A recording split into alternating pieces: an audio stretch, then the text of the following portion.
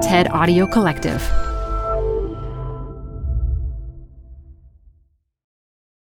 Hi, I'm Debbie Millman. Canva is great for designing visual content for work, no matter what industry or department you work in. Nail your next presentation with Canva Presentations. Start with a professionally designed template and use it as a springboard for your design. It's a serious time saver. Time to present but can't be there in person?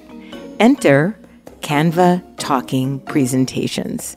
Record yourself presenting and add your talking head to your slides so your audience can watch your perfected presentation anywhere, anytime. Start designing today at canva.com.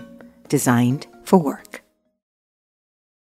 This episode is brought to you by Progressive. Are you driving your car or doing laundry right now? Podcasts go best when they're bundled with another activity. Like Progressive home and auto policies, they're best when they're bundled too. Having these two policies together makes insurance easier and could help you save.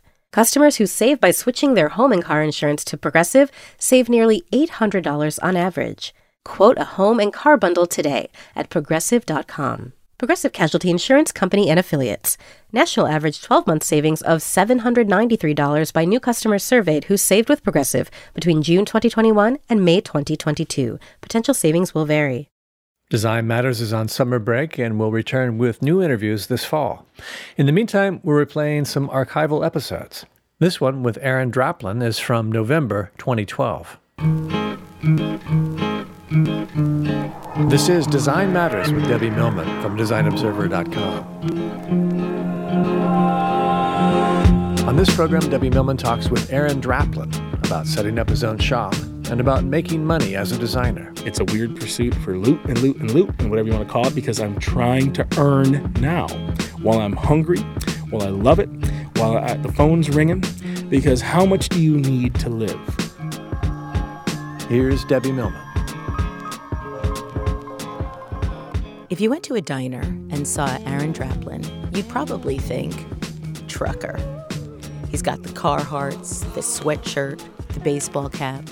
He's a big guy, he's got a big mouth, and he swears up a storm. But if you sat across from Aaron, you'd notice that his cap reads DDC, for Draplin Design Company. And as for what he's swearing about, it's probably his love for Impco stickers or his disgust for Blippo Bold. Draplin lives in Portland, Oregon, and runs his own design company. His work has the clean aesthetics of heavy industry, the prankster sensibility of snowboarding culture, and the attention to detail that comes from hours and hours at the workbench. You can see that sensibility in his work for Burton Snowboards, Wired Magazine, and the Obama administration. You can also see it in his popular brand of notebooks called Field Notes. Aaron Draplin, welcome to Design Matters. Well, hello, Debbie. It's really good to have you here, big guy. Listen, can I get a word in here? Please, you All right, can. I have a shout. I got it. Listen, this is my big shot, and I'm not letting it go to hell, all right? Okay. Mom, Dad, beautiful Lee, my little sister Leah, Jacob, Oliver, Sarah, Ewok, Goo, David, Dale, Corey, Jess, Evan, Rhino, Eric, Campbell, Brad, George, Martino, and the ghost of Gary Draplin, wherever the hell he's at in the cosmos. Thank you, you guys. And, okay, let's go. All right. There we go. You know, business. Absolutely. I want to start our interview by asking you about some of your recent comments at the Brand New Conference in New York City last month. One of the first slides in your presentation included, and it's sort of interesting given your introduction now, included an Empire State-sized thank you to people such as Cousin Tom and Chip Kidd, who I noticed weren't on that list. So why Cousin Tom and Chip Kidd? Well, my cousin Tommy lives on 141st in Amsterdam, and he went to Parsons, actually. Ooh. But he's an artist from our family who, when I was a little kid, had the cool pens and pencils and was my first sort of inkling to this bigger world of art and cool stuff and drawing. And, you know, he made it. He moved to the big city here. He's lived here a long, long time. So, you know, he came to the show. So I got to tell my story in front of every kick-ass New York person, whatever, to my cousin, right? So that's cool. And then Chip, because he's my new buddy. And we all know who Chip Kidd is. But I'm just going to treat it like made a friend in Boston. I'll give him a shot. He'll give me a shot. It's Chip Kidd. I know. We all know who he, whatever. I was there at that fateful meeting, actually. When I met him, you got to keep your shit together, and you can't just. No, you don't. I bought your books and I know all this stuff. But I got to meet him, and I got to tell my story to Tom. So on either end of the spectrum, I am always freaking out. Either for family or these luminaries. Well, you then presented a disclaimer at the conference, and I only have a couple of questions about the conference. It was just so recent, and I was so inspired by everything you said. I want to talk to you about a couple of the things. You presented a disclaimer that included the following, and I'm going to quote you. The opinions, half-wit sentiment, and absolute fucking truth in this presentation are solely that of the DDC and are meant to be taken with a grain of salt, so just chill out, let it burn, breathe real deep, and just plain be glad you don't have anything to do with us. Yeah, that's that's just sort of like, oh God, you get up there and you're in front of these people, you're being recorded, and it's like, I have to sign things, NDAs and stuff, and it's like just a riff on like the idea that like, just enjoy this, and it's my shot to tell you what I think, but don't take it too seriously, But yet to have a nod at like some legal disclaimer, just to make them laugh. So was that your mission statement at all, or was that created specifically just for that moment? To mess with New York City, because you're here and it's like, that's the biggest show I've done, and out of the 50 or whatever I've done, it's like, it's scary to come to New York City because there's going to be someone way smarter than you in the crowd that's going to be able to challenge you appropriately, bring you back down to size, because you're up there, you're this big blustery mess, and I just want them to take it, have fun with it, but yet it's just one little perspective. Well, you declared that your intention for that talk was to clear the air, blow us away, celebrate being free, and win us all over and defy the fucking odds because of the following. That you shouldn't have been there, and that you declared you had no credentials, no professional accolades, you've never won an award, you don't have a book to sell, and usually don't wear pants. So let's start with the first and go through all of these one by one so I can help debunk this magical thinking of yours. First of all, why shouldn't you have been there? Well, because I've gone to the shows, and I remember when I was in school, there were guys that would come in, and they were really accomplished. And you don't consider yourself accomplished? What planet are you living on? Well, of course I do, but I'm not going to wield it like a knife like those motherfuckers did. And they wouldn't talk to you after the show, And it always scared me because they were so detached and they were so above it. So I just like the idea of, just like I said, clear the air. Because I hope kids are reading the stuff, but I want to come there as just sort of like low as possible to say, now I need to prove to you that I should be up here. And that's just my sort of like nod to like, I'm really thankful to be there. I still feel like I shouldn't, because I've seen the guys and they know how to like pace themselves and know how to talk and they have this beautiful sense of articulation about how they deliver their message. And I'm up there like I get emotional and I lose my shit. But that's what people love about it. Well, I hope, but I that doesn't come off as polished. And fine. That is my brand of this garbage. But every one of them, it seems like I want that kid to feel that, wow, I could have done what he's doing. I could do that. I could have taken his path. I didn't have to take the systematic approach to this stuff. This guy didn't. And that's what he's saying right now, that it's going to get dirty.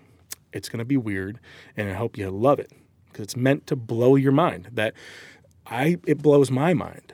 Well, I did say we were going to go through the questions one by one, and I think you've answered almost all of them except for the notion that you don't usually wear pants. Notion? What do you mean notion? Well, you're wearing them now. I'm trying to class the place up, Debbie. But, well, all this shit is such a shtick. I love it. The idea there is that I am comfortable in my shop. And when I'm comfortable, I can think, my head's freer, and this idea of like, business attire and business casual and fucking, I don't know, like Hawaiian shirt Fridays and all that just bullshit people go through their whole lives. There's no politics of that where I live. And I have fought hard to not have to wear pants. If I want to sit there in my boxers or whatever, I can because that's comfortable. My dad is a big boxer shorts man. It's colder than a mother-in-law's love outside in the dead of winter, and my dad's wearing his boxer shorts in Michigan, right? And it's like, I'm from that. He was comfortable. He'd get home from work and he'd be comfortable. So there's just this sense of like, I want to work and feel free and feel chill because I know what it's like to be in some meeting about a meeting. Yes. And everyone hates each other. emails about emails, and we're just wasting our lives away with red tape to try to impress someone, you know? And it's just that idea of like, you can come to my shop and feel like there's no pressure. Mr. Client, come to my shop and just take your pants off, whatever, but relax. Let's have fun. Making your logo should be fun. And that's the bigger idea, is there's not going to be any of this bullshit about freaking people out. And when people come there and they want to use the internet at the shop or whatever, it's just like, the place is yours. I've made it to this point, and it's all yours for the day. Let's go, you know, and then they're comfortable. Because, I've tasted a smidge of what it can be like out there, and it might be for some other folks. But, yeah, you know, and you got to be careful because the FedEx guy comes and I greet the door with, you know, my little underoos on. It can get a little tricky. So we're all friends at this point. So, yeah. So it seems as if the professional accolades that you're now getting really surprise you. Well, yeah. Why? Yeah. Because I don't consider myself someone in that pursuit, you know? I mean, I see people say, I've won this award. I'd rather put on my thing, I paid my house off. I paid my house off with these hands with graphic design. You know, I've always had to work. And the idea that I get to do it with design at 39, almost 39 years old, I can make myself cry thinking about that shit because I just didn't think it'd be like that. I remember meeting a guy right out of high school who came in and spoke to us from some sort of showroom thing in northern Michigan. Big coif of hair and whatever else and sideburns, and just scared you to work in a creative field. He was retouching whatever he was doing, but it just didn't seem fun. And then I'm in there to start this new life in art, and it's like, oh, this guy just looks like hell, and it's going to be horrible, and you barely make a living. And then a decade later, 15 years later now, I've done really well with this stuff. But it's not about, you know, oh, I climbed this ladder, I'm at this level. I don't know who cares about any of that shit. So you were born in Michigan. Yeah. And then you went to school in Minneapolis. And you very intentionally went into design. You went to the Minneapolis College of Art. Yeah. What made you decide you wanted to be a designer? Well, I think that goes way back to getting right out of high school. And I wanted to go into art. But I knew that fine art was tricky. I wanted to go make a living. And there was just a sort of tradesman quality to like making a newspaper. Everyone's going to need a newspaper forever because it's scary where I'm from. That you get to go and make a living in art, it defies the other people that are making a living. They build homes, they sell insurance. I mean, they do normal stuff, you know, and it's like to go work in the arts, that only gets to happen in the big cities where they have that sort of funding or appreciation for that shit. So there it was like a very pragmatic sense to say, commercial art seems doable. I can always draw and paint like I've been doing all my life, but I don't want to be this kid who's like hurt because he couldn't make it in that zone. I can learn a trade, and that's really where it started. The art came in when it surprised me that there was so much beauty to like the hierarchy of a page, of a newspaper, of a grid. That was the sucker punch. The craftsmanship of a logo the size of a dime or on the side of a Learjet. And some of these new names I was getting into. The power, beauty, and street sense of Chuck Anderson. Hey, Chuck, this is Aaron. I'm on my way up, man. And how you doing? Tell Lori I said hi. Okay. But, Can you ask him if he'd come on, be on the show? Oh, Chuck, you got it. They're so nice to you. You get free waters and shit. They're great people. Those were my heroes. I mean, really, you know, and the icons of one of the guys that worked with him, Todd Piper Houseworth, it was just like, I went to Minneapolis because of that. And I went to Minneapolis because there were these ghosts of these underdog bands, your Replacements, your Husker Do's, and all this stuff that didn't quite make it, but was beautiful. And they didn't care if they didn't make it. They just made great stuff.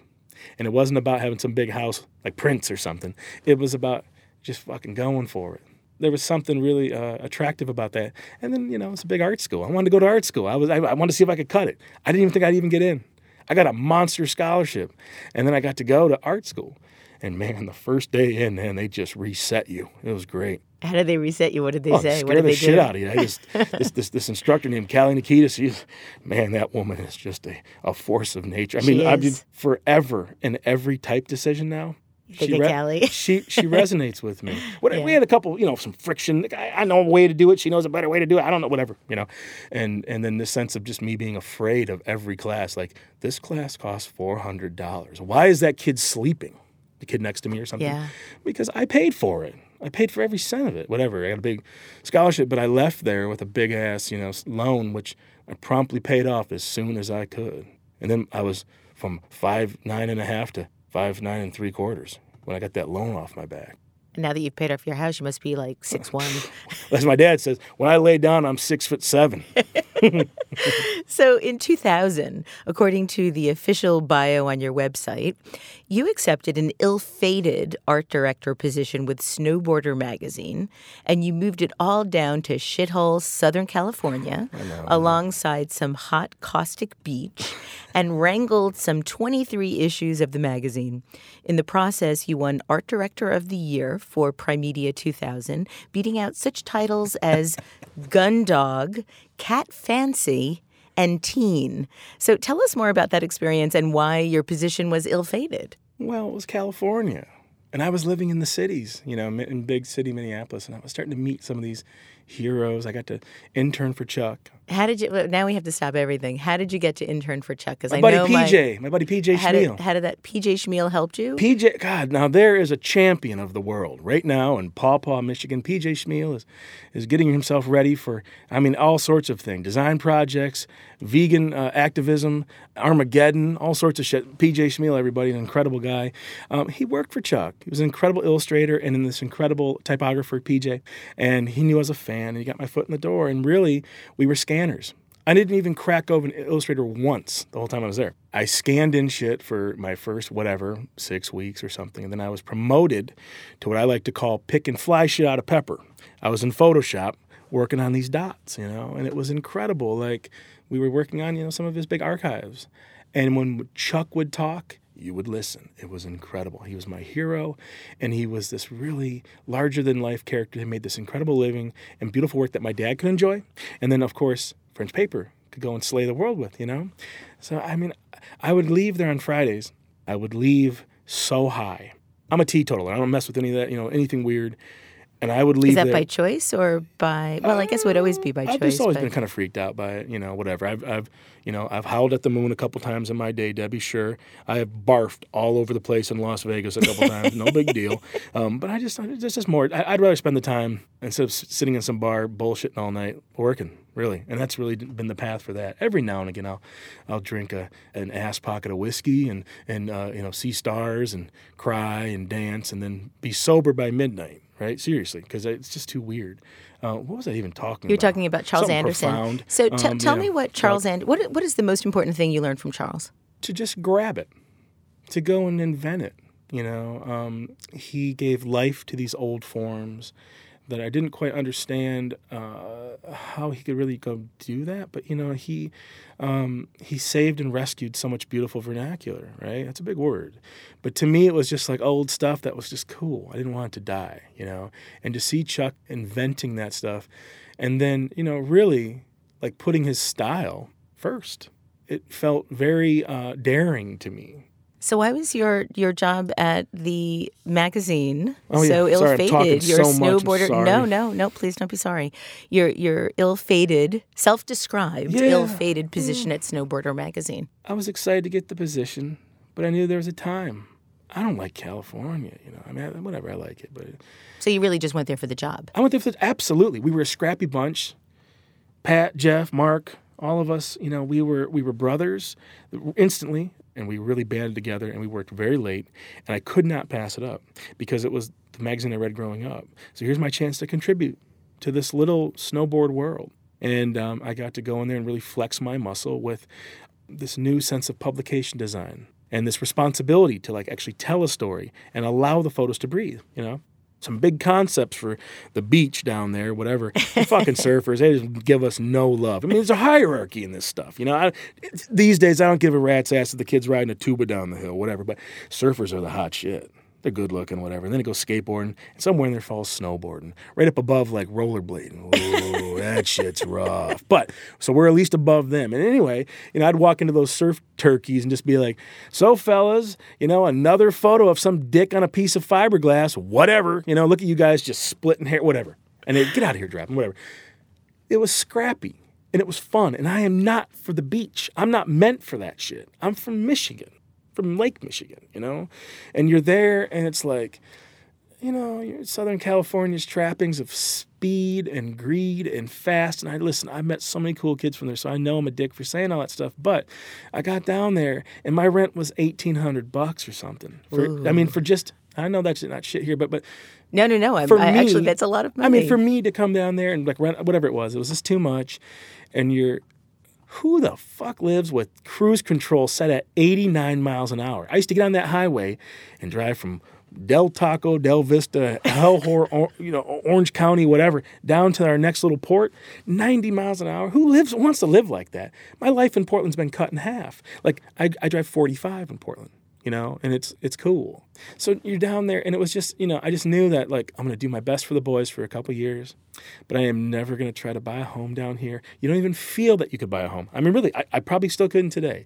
And I just didn't like the sense there that, like, if you're some young family who's a different color, you have a hard go. I didn't like the gap between having shit and just making it and then having everything and looking down on everybody. And you felt it at every intersection, I swear.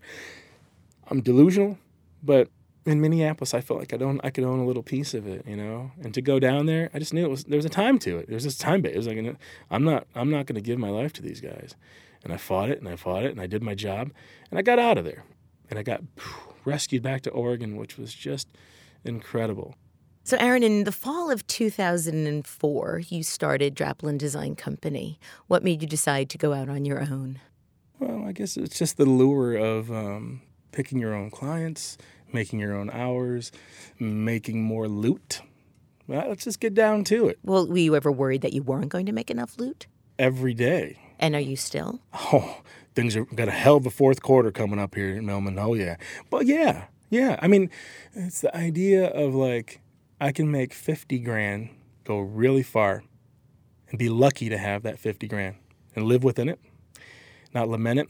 You add a 1 in front of that shit, and you keep that same thing going. And that's what's happened, And it's just amazing to me that, like, when I left professional, whatever you want to call it, studios, I tripled my wage. Because we're not paying for lights, overhead things, modern chairs, plane trips, whatever. It goes into your pocket. And to have the freedom to stack up so many jobs on my time, to broker the deals, sometimes for no money, sometimes for a ton of money. It was like, all was cool. Everything was cool. And it started to add up. And when I worked at my first job, which was obviously the magazine, or my second job, which Single Design Office, and it's an incredible place. I don't want to ever talk, I would never talk about them bad. I mean, it was a wonderful place to work. This guy, Kirk James, he will have books written about him. I mean, that is all there is to it. Product design, logo design. This is a fucking incredible American designer, Kirk James. I got to work for him and learn from him. But it became just like, I need to spread my wings, man, whatever that is. And I went and did it, and whatever. And I got to work for 2 years for those guys, and I was so proud of it. But I wanted to see what I could do on my own.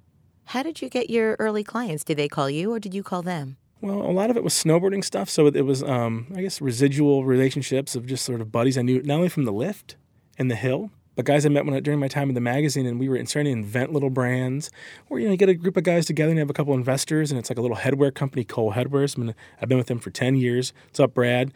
Sorry about the new ad. See, I'm airing all my dirty laundry here. Sorry, Brad. I'm a bad person. Thanks for giving me 10 years of love. Or Union Binding Company, my buddy George and Martino. These guys have believed in me for 8 years now. These are all buddies from Seattle and stuff. And these are little things that turn to big things now, years and years later. But we're still a small team. It's still very intimate, and it's still very, immediate. We make our decisions. We stay way under budget. There's no sense to go too crazy. And those relationships just came from trust that I could speak their language. And I had cut my teeth in the West doing what they were doing, hitting big jumps and whatever I was doing. I gave my life to that stuff, to snowboarding. And it wasn't just something I did coming from some city. I went and lived it. So that puts you into a different chapter. Are you a good snowboarder? I was. Yeah? Anymore. God, I'm like my dad says, I don't even buy green bananas anymore. Anyway, yeah, I did it. I moved out west to do it, and we rode like badasses. It was great. And then you get to the end of that, and you're okay to move on to something which was designed for me. Years later now, almost 40, I have friends who are still chasing their snowboarding, but I kind of, I gave it up. But that's how it started. And then it would be like, I kept a robust blog with freebies, just celebrating design and sharing stuff and never being about like trying to make $1 off. It was just like, I get to put this up. It's cool. I'm going to show all the shit I saw in Kansas City and make light of the fact that I get to go. Now my new life is on my own.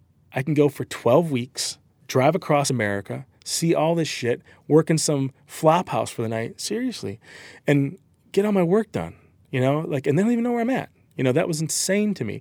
So I'd go junk during the day and make little, trips out of this stuff. And then at night I would work. And out of that, a friend tells a friend, a band tells a band, and all this other stuff. And now I'm getting calls from big stuff. And that's when the tone changes. And it goes from this to even tighter emails, better timing, and really making a hierarchy. If they're coughing up some big coin, they go right to the top, These other scrubs that have given me life, thank you guys. But it's like, when you work kind of for free, it's not the same as someone who's making you sign NDAs about this, that, the other, and then you get what do you call it at the end? You get a paycheck. Imagine that, So it's been cool. I want to talk to you about a couple of projects. Yeah. The first project I want to talk to you about is working on the National Security, American Recovery, and Reinvestment Act identity. It's a mouthful, right? It is a mouthful. Yeah. And working with, of course, the big man. Tell us about that experience. Every time I tell you, I start to cry because I didn't think it would actually happen. I went and saw the inauguration. From 26 to 34, I was scared to death of that asshole on top. Just a bad person. I just didn't trust him. I was just afraid of his mouth. And here's this guy in front of the world, and he says shit like, I'm the decider. The world just thinks we're dumb. I preach and sell a certain brand of dumb. Fine. But at the very top like that, it scared me. And here's this new guy. And he just exhibits this like poise and grace, beauty, history, defiance of the odds, defiance of all this stuff. And I just believed again that we could do something cool. So I was a fan. And then to see that logo was like, oh my God, it speaks to, I'm easy. Design-wise, it's a beautiful system. A beautiful sense of like how to plug that stuff in all across every single state, not just the ones that are going to vote for you. And I fell in love with just this idea of they allowed good design into that world. And you see this thing and you're like, who gets to do the logo? Well, was that Saul dude, or whatever it was? And he did it. But I would never be able to contribute. And then a month later, I get a call. Phone rings. And it's Steve Giras from Mode Project in Chicago. And he says, Draplin, we like your work. And we know that you're down with Obama. And, have you heard of the stimulus package? Oh, fuck, of course, whatever. And you just get cosmic because it's like, well, would you like to work on this logo for us, for Mr. Obama, And he put me on hold because, Axelrod's people were calling him, and you get 3 minutes. Because, they're not only they run the free world, but they got to put a little icing on the cake of this $800 billion stimulus package logo project. Steve and his team, they were designing, for freedom, for like America. And they get to talk to these guys. And how can they even get up and go to work knowing what they're carrying on their shoulders? It's way bigger than I get a tax rate cut or this or that. It's like that thing could get America like right. That thing that they're working on, that's some heavy shit. And that we got to contribute to that. Me and my buddy Chris Glass, who's just an incredible person, cancer survivor and fucking activist and killer photographer and designer and just a great guy from Cincinnati. We got to work on it. He did his half, I did my half. We worked together on the thing and we knocked it out over 3 days. So that's pretty cool. I was proud to contribute. It's nice to see the highway signs with the logo on it that the stimulus package has helped create this particular infrastructure improvement. So let's talk about another project, and that is Consolidated Fiction, the project that you did with John Hughes. I know that also might make you cry, but I know it's I try to keep it a secret. Oh, you do? Yeah. So should we not talk about it? Well, we can talk about it, but it's more like come to the show and I'll tell you the whole damn story. But basically, I got to work for Farmer John, who turned out to be John Hughes, the John Hughes that made it okay for me to survive high school. It could have just been Farmer John. So somebody called you and said his name was Farmer John. You had no idea? He said it was John. He had a farm. He needed help with an identity. And so you had no idea it was the John Hughes? I had no idea. That's a fairly common name. Yeah. And I didn't really find out till a couple weeks later, 10 days later or something, where it was like after we were bullshitting, becoming buddies. And then when he kind of told me who he was, he kind of said something like, it took you long enough, man. So, I mean, the way to come into that is like, if it was just Farmer John or just John who owned a farm in northern Illinois, I would have helped him and wrapped up the job and been proud as shit to do it. But it was that job. So there's a certain poignant quality of just like, who knows where these jobs are going to go, and you just can't judge by big numbers or big whatever, so I don't like, freak out, and like suddenly change the way I work because he's that John Hughes. I didn't. And so you created an identity for him? I did a couple identities. I did some business cards for him, and there were all these plans to do other stuff too. I mean, sadly, John passed, and I, now that, we're broadcasting to 50 million people and whatever the hell it is, it's scary because it's like a secret. That's why I tell it the show, because it shouldn't have happened, and it did, and it was really cool. But it's also like a really weird sort of like, you got to act on stuff to go meet these people. He was busy, I was busy, and you just don't think that a guy, is going to pass at 59 or whatever it was. But it was that John Hughes. He was an incredible man, so talented and so nice. And weird, too. He'd call me late at night, and he knew about incredible bands, and the language he would use just had this beautiful cadence to it, like his movies. And I'm just really proud to have helped out. I read your list of 7 goals, and I'd like to share these with our listening audience and then ask you about them. It's a list of 7 goals that start with number 1, make the time. Number 2, now's my time to earn. Number 3, and I'm not wasting my years. Number 4, my days are packed solid. Number 5, I'm doing my damnedest to work on stuff I love. Number 6, save as much loot as possible. And number 7, then quit. Well, that's like a declaration of sort of independence. It's sort of an apology to parents and loved ones, to Lee, why I work so much, or why I don't go home more, or... What would you do instead? What will you do when you quit? I don't know. Why would you quit? You love it so much. Well, yeah, I'm not going to quit. I'm not going to quit. I will make logos until this mouse finger is just dead, right? But I always try to recognize what year I'm in, what I'm doing, and the grand scope and the little scope, and do it right the best I can. But the path I've chosen, it's sedentary. You sit in your ass all day. It's a weird pursuit for loot and loot and loot and whatever you want to call it, because I'm trying to earn now while I'm hungry, while I love it, while the phone's ringing, because how much do you need to live? And it's just to list that shit. It's meant to be dumb and funny, whatever, but it's like a declaration to say, I'm thinking about that stuff all the time. And I'm not going to waste these years trying to be something I'm not, or lamenting I didn't have the right job or the big job. No, you invent your life some way, And then I'm going to quit. And I'm not going to keep chasing the big or little carrots on sticks for things that, someone brings me something. And then I hand it back to them and they make 500-fold what my little pittance was. That's fine. That's business. What if we made those things? Field notes. I want to talk to you about field field notes. We'll get there. Or made logos for people. And I want to present you something that I made a logo for Design Matters. Now listen, I've had some years in the game here, and I know that we were hammered. We were hammered at that thing. I wasn't hammered. And I'm going to get the old laptop out here. I know I'm me either, but still, you were like, you should make a logo for me. This is a precedent. You should make a logo for me, and well, I did. And I just wanted to get on sort of film here, or on, get it recorded of what it's like to try to make a logo for Debbie Millman, right? And go for the gold, and then present it and say, now listen, I don't know if it's the right thing or the wrong thing, and I hope you like it, and maybe there might be something, but you told me what you wanted, and I just gave it a shot. So if you want, you can put that on the table, and you can click through it here, and here, just put that, and then we'll just do a little presentation here of like, I'm trying to make... Oh my God, it's trying beautiful. to make... Look at us rattling around here. Okay, everyone, relax. And, and just to say, okay, this is what, transmitting to all reaches of the globe, New York City, New York, here we are in New York City, with Debbie Millman. And then, what happens when it becomes this little weird nameplate? I thought that first page was the first. Or some weird little thing that becomes a sticker or a nameplate or some, like one of the cool, this is all state-of-the-art shit, you guys here, very class act. But what if there was some old dead radio in a closet? And that's where you'd find this old sense of just utility, right?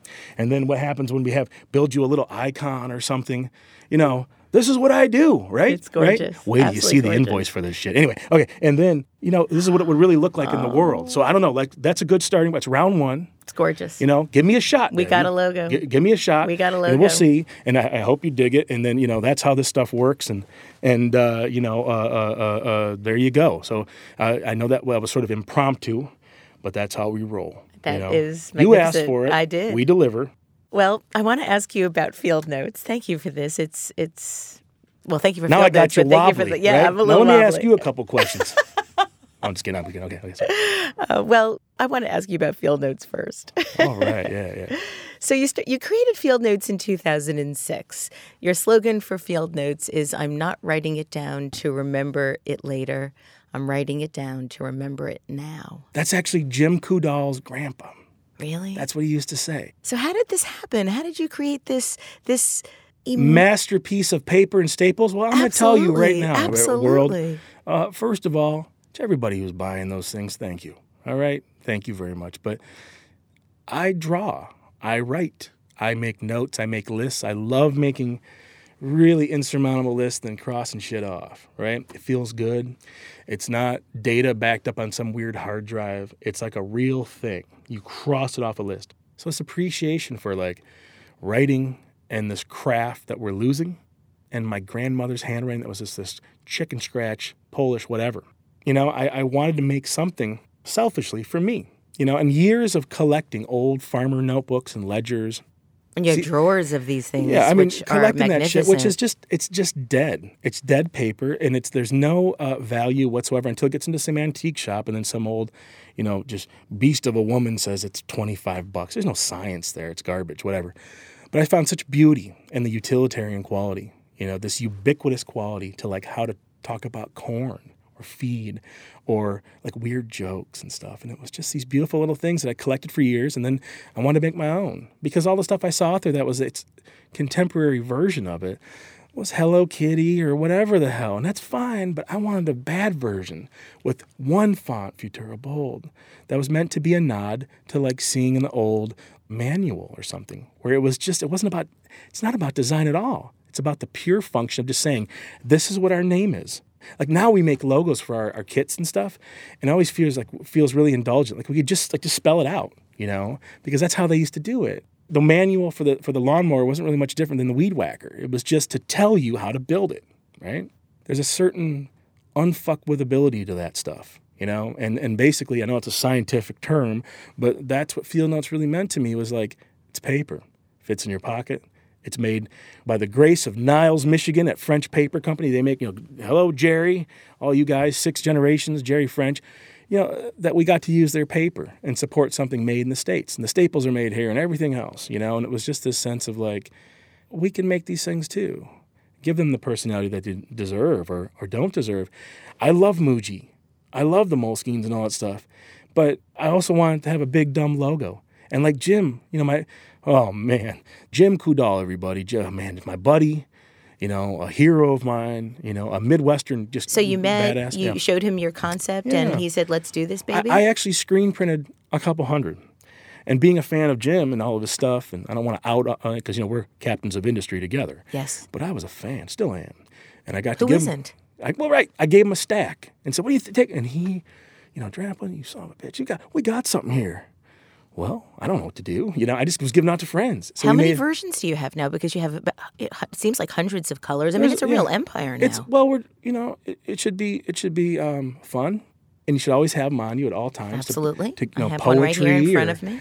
Death threats or gambling debts, Debbie, whatever you're keeping track of. But it should be fun, and the bigger thing is that we can make those things. As designers, we do that, and then we sell that idea to someone, and then they go make $1 skrillion, and they're driving a fucking cigarette boat up and down the Hudson River or something. That's the way this stuff really goes, And I know you work on some big stuff, but it's like we can work on some of these littler things too, and it's okay. And it's like I just want to make something that I could completely not just control, but love and believe in, right? And be proud to like give a stack to my mom. My mom uses them. hello, Mom, right? I'm going to see my mom in 2 days. I have a beautiful mom. I know. I've seen she's pictures. just, I'm just. And you have a very handsome dad. Oh, my dad, Jim Draplin, everybody, the Kmart's Blue Light Special champion of Northern Michigan. My dad, he is a fucking animal. He's going to be 70 this year. Good for him. Yeah, and that's when we're going to disbar him from the family. We're done. We're enough. After all this, yeah. No. He's got a good beard, I have too. a great mom. I have a great dad. I'm just very lucky with them. And, to see them use them or whatever, it's not this weird vapor that only shows up in a Twitter feed or something, or is like an ad that, dies after 1 month in some cool magazine.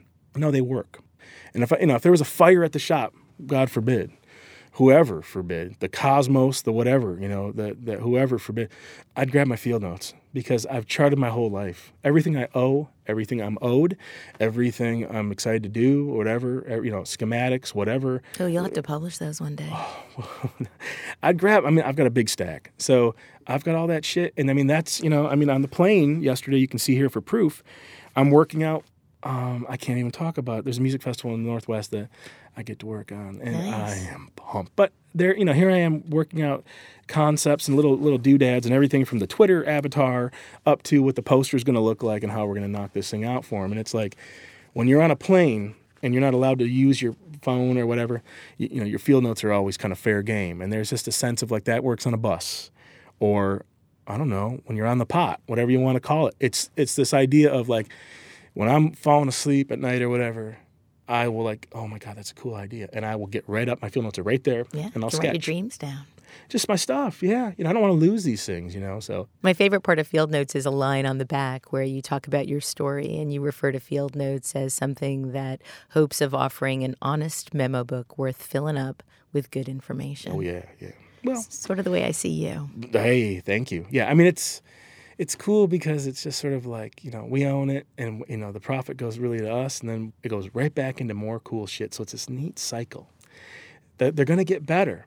And it's because everyone's getting into it, and whether or not we did well with it, that's never really been the concern, It's like we're just doing it. And we're, like I said, we're really offering something that is really starting to become fun, and at 40, Jim's like, he's going to call me down to up to the big leagues when I quit fucking around with all these other things I've been working on.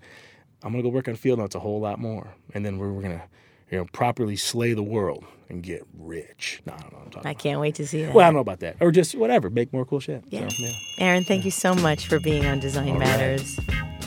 To see the incredible logos that Aaron Draplin made that I commissioned him to make and will be paying him for, please go to Design Observer and it will be there in the link for Aaron's episode.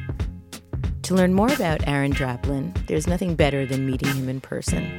Take a look at the schedule for his current road show, Tall Tales from a Large Man.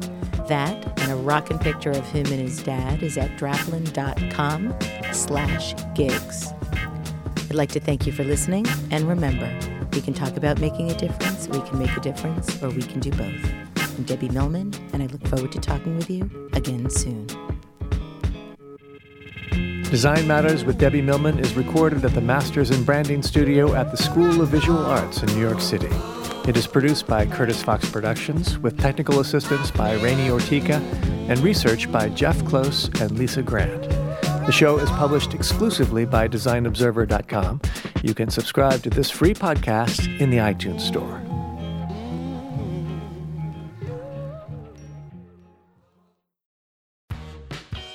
You're growing a business, and you can't afford to slow down.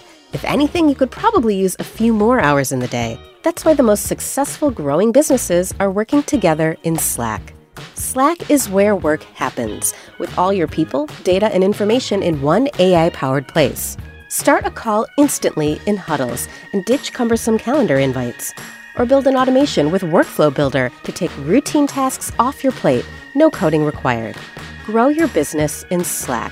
Visit slack.com to get started.